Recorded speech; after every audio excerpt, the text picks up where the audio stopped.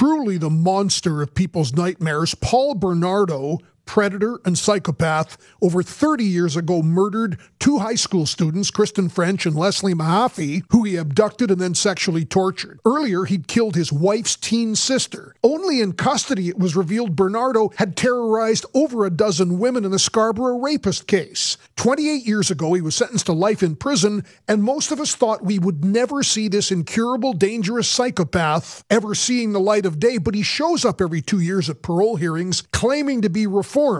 The families of his victims relive their hell. Now in secret, the Correctional Service of Canada has lowered his security clearance, transferring Bernardo to a medium security jail, which is often a hint they're readying to recommend he be considered for parole. Public Safety Minister Marco Mendicino describes this as shocking and incomprehensible. It is. Fix it and keep this monster locked up in maximum security.